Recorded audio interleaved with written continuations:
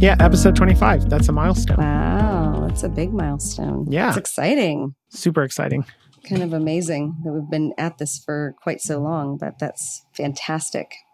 Yes, definitely. And with episode 25, we're kicking off a new series. Oh, yes, I know. This is a first for us, I think, doing a book series. A book series, yeah. Yep. Yeah. Which I think you suggested. I don't know. I think it was your suggestion. Think Again. Either way. Well, the book, yeah, Think Again. It wasn't me. No, the book was my suggestion. The idea was yours. So perfect teamwork. Perfect teamwork, yes. So new series, which we've done series before, but yes, not over a book. And I'm really excited. I'm really excited about this one. Yeah, me too. I like it. There are some, I felt like when I was reading through it, I actually haven't finished it yet, but when I was reading through it and audibling myself, is that a word? Audibling myself I think through so. it. It is now. I felt like it was almost so simple that I just kept having these like rather than aha moments, I kept having these like duh moments, like, yes, of course. But it's often things like that are beautiful in their simplicity and easy to absorb, at least for me. So yeah. I had a similar idea where gotten feedback in our career where as soon as you hear it, you just kind of know that it's true. Mm-hmm. And you were unconsciously operating one way. And then when this sort of new nugget of information is put on your radar, presented to you, it's like really obvious. And so because it's obvious, like I think it makes it easier to act on, sort of like the shock. Mm-hmm. There is the catalyst. And so I think that's been really helpful. There are pieces in this book that fall under that area for sure. But the other thing we have to watch out for is, what if you get that same quality of feedback, full of wisdom, has the potential to be life-changing, but something inside you disagrees like immediately, then what, right? I think that's probably more of the common scenario. Mm-hmm. And so I think this book, Think Again by Adam Grant, helps address sort of that idea. I think even I'm going very meta here, but even the idea that we would have a visceral reaction or an instant negative reaction to a piece of information probably should be a trigger that we should listen. We should force ourselves to hear what's being said. Yes, definitely. It certainly doesn't mean that every piece of feedback that's being given is valid. I often think of it as how believable is the person giving the feedback? Are they believable in that area, believable in their observation? Do they have kind of the authority, if you will, to say what they're saying? But I also tend to check if I have a very knee-jerk reaction to what they're saying, that it's probably worth me rethinking or thinking again. Thanks, Adam. To see if there's something I really need to hear there because for one reason or another, I didn't like what I heard. Yeah, which the book argues is a skill set. I think in the prologue, it says it's really about adopting the mental flexibility to adapt to the complexities of the world and be more effective which will help be more effective in our personal and professional lives, right? Mm-hmm. And then it goes one step further, which I think is really interesting and really why I think the book will dovetail so nicely into what we're trying to do is he wants to help encourage the same mental agility in others, which is a very tall order. And so I think there's a personal aspect, which we've covered a little bit too, but then it's that encouraging others to do the same thing, build this skill set, which we're biologically predisposed to do the opposite. Yeah, I think this book probably couldn't be more timely. Just the general turbulence that we're all facing, just thinking about coming up on the Labor Day holiday and how many people I know who work at companies that were mandating a return to work. This is just one example. Mandating return to work right after Labor Day and now have rescinded that. So how disruptive is it to make something definitive based on a variable set of facts that you refuse to acknowledge as variable, to then to put people through the turmoil of preparing for that after having worked from home and had different personal lives and different physical locations and childcare situations, you name it. not to mention how they feel about going into work, vaccinated, not vaccinated, being around lots of other people, only to then say, oops, just kidding, and kind of jerk the rug out from under them. Like, it's literal, physical, mental, emotional turmoil. Yeah, the impending date that this thing is coming, this decision is coming, creates a lot of mental stress and pressure on an organization. And then just to unwind it so abruptly is, you kind of let the pressure build for days and weeks and maybe months, and then you just pull it out in the span of a day. Like, that's pretty tough. Right. We had some similar situations. I don't know what Texas has been like in PA. We've had some similar situations with schools just dragging their feet, and every district was doing something different. And then you had charter schools and private schools, and, depending on what they were going to offer kids, and were there going to be required vaccinations? Were they going to require masks for everyone? Was it parents' choice? Just all of this chaos until really, truly just a handful of days before school was supposed to start. Most schools did open, but they pushed back their opening day even by one day to get ready for some additional changes. This isn't even about, is it right or wrong to go back? This is just levels of turmoil for individuals, certainly for kids, for families. It's very, very chaotic. Yeah. We cover some of this I was just looking at episode 22 about returning to work and some of the pitfalls there and ways to be optimally flexible and things like that. So if you're listening, you should check that one out. That was a good plug. Thank you. Thank you. Yeah. But when I'm looking at just thinking about this book and thinking about the ways of learning to rethink, relearn, and be more and more responsive in turbulence, which is such a good word for right now. These examples are everywhere, and they have nothing to do with business success at all. They're just the human aspects. So how does a leader manage people when that leader is going through so much of this themselves, and then also needing to bring their team or their company along in a healthy way? Yeah, and it's also so important as a leader to be decisive. And the thing that really, and again, a lot of my, the internal questions I have when I start to read a book are, is this going to be applicable to me? Is this interesting? Like, almost all of that was answered in the prologue, which I'm, super excited about. And so I'm through chapter 1 also, which we won't get into today. We'll just kind of kick off the series. But he says, act like you're right, but listen like you're wrong. And I think that's a really cool way to think about the root of this book. And then also, we still need decisiveness, maybe now more than ever, but it looks different. It's not rigidity, but the ability to make informed, intelligent decisions in the face of a lack of context and information and a heightened level of uncertainty is more important than ever. Yep. So this will be really interesting. Is there anything in particular that you're specifically excited about as you were reading through the prologue? It surprised me, maybe just with Adam Grant. I didn't realize, I don't think I've ever read one of his books before. And so he's written Give and Take, Originals, Option B with Sheryl Sandberg. This guy has thousands of 5-star reviews, psychologist by trade, but also professor at Wharton in University of Pennsylvania. So he's just right up the road from you, I think. TED Talks, all of those things. So this is a very accomplished thinker in our space.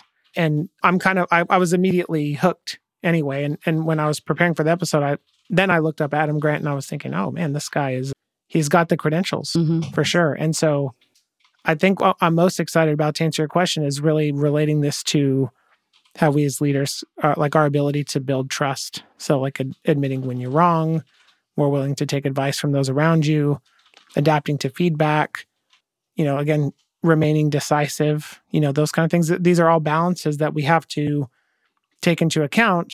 And I think it's easy to say, admitting when you're wrong or not doubling down or those things that we've talked about before. It's harder to do it. And so I think, and then encourage an organization to do it. And so I think that's kind of where it goes from a little bit of an individual rewiring to and organizational rewiring is probably the thing I'm most jazzed about. What about you? I'm most interested, I think, in the section around interpersonal interactions and rethinking, the idea of opening other people's minds. And I think to a degree, that's what this podcast is all about, is helping people see things differently, helping leaders be better leaders, helping them understand the value of trust, build trust, et cetera. But we've talked before about different, less traditional styles of negotiation, not just contract negotiation, but basic interpersonal interactions that involve helping someone move from point A to point B. So much of consulting even is the art of convincing a client to do something differently and also letting them believe it was their idea when it works out. So I'm very interested in that section in the book around helping other people go on the journey with you. Yeah, that's great. So in the prologue, kind of, first of all, the thing with the frog in the boiling water, did you know that? Did you know that was completely wrong? I did not until I read the prologue. Oh my gosh. That completely just derailed me. But yeah, so if you haven't read the book, part of an example of a thing that you should rethink, it's something that you probably can't even remember when you learned it. You feel like you've known it forever, is the sort of analogy of you put a frog in lukewarm water, you start to heat up the water. That's how you cook a frog, right? The frog won't jump out. The water will get warmer around it, and eventually it'll die. And it turns out that's not true. When the water becomes uncomfortably warm, it just hops out. Like, obvious, like that seems like it should be so obvious. And then this is kind of morbid, but if you threw a frog in boiling water, like there's a really high chance that it'll get hurt and just get stuck in there. And so it's again one of those examples where this thing that you thought was true, you laugh at people who still use Windows 95, but you still have these like really hardcore beliefs you've held on to since then, so that maybe they're outdated. And the idea is to just sort of rethink. And again, going back to really the level of intentionality of it's okay to believe something, even if you don't have all the facts and you're just choosing to believe something, but you should be like intentional about that and not sort of suckered into it or just doing it by default, or that's why you've always done it. Yeah. Yeah. I found the frog analogy kind of the myth busting, if you will, on that one. I completely forgot about that until you mentioned it. And that was pretty eye-opening to me as well, because we use that example all the time, but I guess I don't know, is it comforting to know that's how the frog would behave? Because that would be smarter for the frog. But that's also how we behave. We stay we stay somewhere until something becomes uncomfortable, and then we leave when, I don't know, so moving away from the analogy at this point, that discomfort is where growth comes. Yeah. But then on the other note, they have there's a theme in the book around these firefighters, and some of them died fighting fires. And it goes into like the beliefs of not even wanting to throw your tools to the ground when it's time to run because they're like a part of you. And you're facing an existential threat when you have to do something like that. And, that maps to professional life. Like giving up a belief is like, can be an existential threat at times. And then Adam Grant takes it one step further and is like, yeah, but a lot of these firefighters were even coming in and fighting a fire that didn't need to be fought, right? Like there was no one's life was at risk. It was in some remote area. And so you can even sort of think about, you're playing this game and you're rethinking decisions within the game, but then you can even go up and question one level higher of like, are we even playing the right game? Those kind of things. And so I'm kind of excited about trying to have the presence of mind to get some tools to have the presence of mind to like elevate above like a certain level of decisioning. Because I can tend to get kind of, laser focused. And so it'll be cool to see if I can broaden that out a little bit. Awesome. Hope we can. Yeah. And then also, like you said, the skill here is not the ability to think and learn, which is what we traditionally view as intelligence, right? But it's the ability to rethink and unlearn, which I think is more a learnable skill, right? Your IQ can only be so high. You can only grasp such a certain level of information, or it's going to be hard to go down a certain path of understanding. But I think the cognitive skill of rethinking, unlearning, that can be more learned. I think that's less intelligence dependent. I don't know. What do you think? I would agree. It's a different Q, right? It's not EQ or IQ. It's something else that allows one to, we almost need a different one. There's something else that allows one to be open-minded and set aside one's ego or opinions, or even just suspend disbelief for a minute to hear something different. So I don't know what that represents necessarily, but I do agree. Yeah.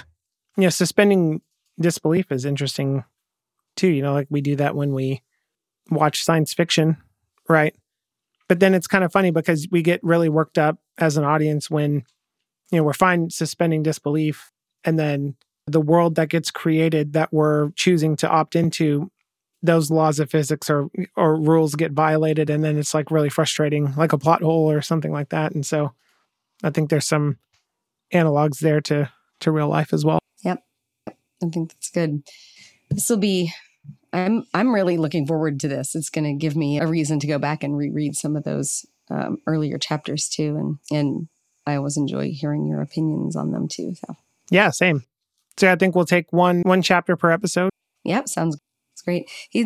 I do recall he had at least two that I can't remember exactly what they were called. It'll jog my memory will be jogged pretty quickly here though. He had even introduced a couple of new frameworks, ones I hadn't used before or thought about. So we'll leave that as a little teaser to people for tuning into the next 12 episodes. Yeah.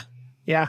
I do think that, so, and sometimes he mentions them very quickly, but trying to keep track of the frameworks that are outlined and expand on those a little bit. Because there were two in the prologue. Also, first instinct fallacy and cognitive laziness, which I think we've all sort of heard of, right? First instinct fallacy is whatever you sort of think first you believe is correct. Like, I thought this, so it must be true. And there has been study after study showing that when people change their answers on tests or rethink an idea, a lot of times they change into the right answer. And part of that is it's so hard for us to be willing to rethink something or change our answer to begin with, that there's usually a little bit more of heightened. Maybe we would want to be more sure about it before we did, but also the act of considering another alternative actually helps solidify your knowledge and understanding or confirming that something's correct. So I think the value here is in the questioning of, is this right? Let me think about it for a second. Do I need to change my answer? Like that's where the value lies, not so much in the changing of the answer. And yet we've been taught that your first instinct is right. I mean, there are entire books written about following your blink reaction, your gut reaction, your first reaction, grabbing a hold of that and not overthinking or not overanalyzing, second guessing yourself. And the truth is that so much of that data is incorrect. There is value in reconsidering. Well, yeah. And don't they cite experts? So maybe it was in a Malcolm Gladwell book. I'm really jogging my memory here, where maybe it was in Blink. I was going to say it's Blink. Yeah. They have these like art experts that look at a piece of counterfeit art and get a visceral reaction, and they know it's like a fake. And they're like better than computers to a degree. And there's like, I remember the example that sticks out in my head is like one of the artists or art critics or art experts was saying, yeah, the fingernails on this are just like, they're not quite right. And I think that counts. That works if you're an expert. And if that's a relatively fixed, that's not a complex problem. Like, is this thing real or fake? Right. And so I think when we're in this sort of uncertain, ambiguous environment where humans are involved and it's the interactions between them, and you're in a time that has a lot of complexity in it as well, that first instinct fallacy can hurt you. If you have expertise in an area, it may be worth listening to, but it also, in this case, may be worth rethinking. And that's the whole point, right? Like you might still be right. It doesn't mean you're wrong because you have an opinion or a first instinct. It just means you have to short circuit the hardwiring that makes you feel like you're unequivocally right. And related to the other framework, we'll use that term kind of loosely, that was talked about in the prologue, which is cognitive laziness. And this is related, right? We just prefer the ease of hanging on to our views over the difficulty of grappling with new ones. That's what it says. And I think that's totally right. It's just so much easier to keep believing what you've already been believing. Yeah, it's interesting how many things, there's another expression for this. I apologize, I can't remember, but something like deep identity beliefs. Like there are obviously a set of things that that are core to who we are. And we when those are threatened, we don't budge on them because faith is just one example. But the laziness for me comes in when we allow that gradient to seep into other things, like the Windows 95 example, or even a particular process one has for doing work or completing tasks, or, so many. I can't even come up with a great example today, but there will always be those things that we can't budge on, and we won't, or we actually will lose a part of ourselves and we'll compromise on something that is pure. But otherwise, almost everything should be up for grabs. We should be open to learning, to relearning something, being exposed to a new set of facts.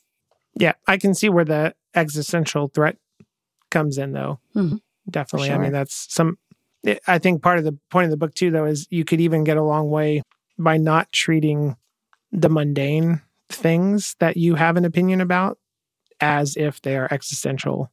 There's probably, you have maybe 5 like truly existential beliefs where if they were threatened or broken, it would cause cognitive stress, like to the level that you would have to like go and repair, you know what I mean? Mentally. Most everything else though, and maybe those aren't off limits of the book.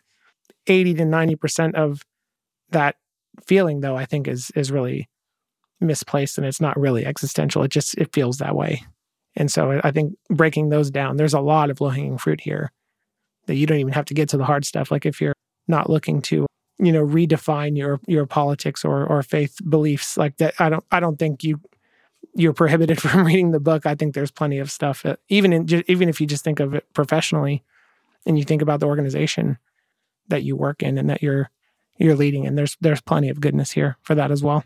Absolutely. Yeah. I think as you rightly said, there, outside of these kind of 5 core things, most other things in life, we should learn to be flexible about and not be cognitively lazy when we're confronted with them. So.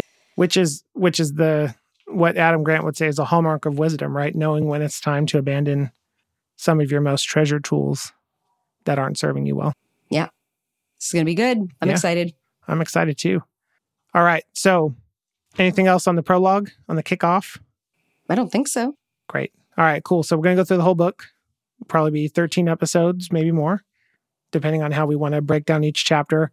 Because we might want to do like a debrief on each section because they're sort of, what is it, individual, then group?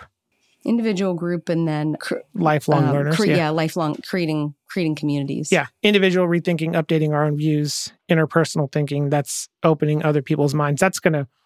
I'm excited about that. Just like you, I'm like, how does that work even? And then creating communities of lifelong learners, collective rethinking. And so, just depending on how applicable each of those sections are, then maybe we'll break those out as well. Cool. Okay. Cool. Yep. Looking forward to it. Cool. All right. Well, if you're listening, you want to be part of the discussion, feel free to email us, hello@theindustryoftrust.com. And you can read along with us. We're just going to start chapter 1, and we'll talk about it each week. I hope you enjoy the series. Hope it helps you be better at your craft of leadership and your ability to build trust with those around you. You good? I'm good. I got the thumbs up. All right. Cool. Well, then I will talk to you next week.